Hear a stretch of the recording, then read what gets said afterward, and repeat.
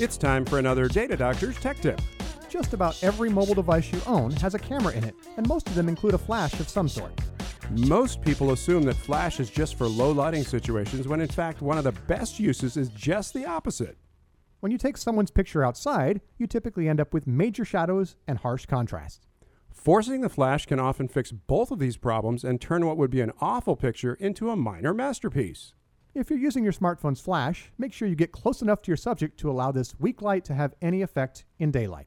If it's a really bright day, put your subjects in the shade so that they aren't squinting, and let your flash fill the necessary light. Understanding when not to use your flash indoors and when to use it outdoors will convert your pictures from the typical to the magical overnight. Experimenting with your flash is the key to learning how to use it, so give this tip a try before your next big event. I'm Brandon. And I'm Ken. Want more of our tech tips? Check them out at datadoctors.com/radio.